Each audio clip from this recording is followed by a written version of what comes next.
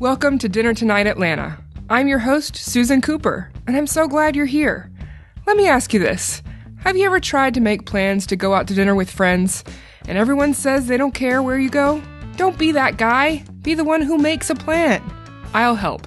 This week, let's check out the Ansley and Piedmont Park area. It's Saturday. You're going to Little Ray at 1878 Piedmont Avenue. This is Chef Ford Fry's new contemporary quick-service Tex-Mex spot featuring wood-roasted style chicken. Their menu features breakfast and tacos, and their specialty is pollo al carbon served in quarters, halves, and family-sized portions. They also serve traditional Mexican favorites like margaritas, chalupas, and pozole to round out your dinner.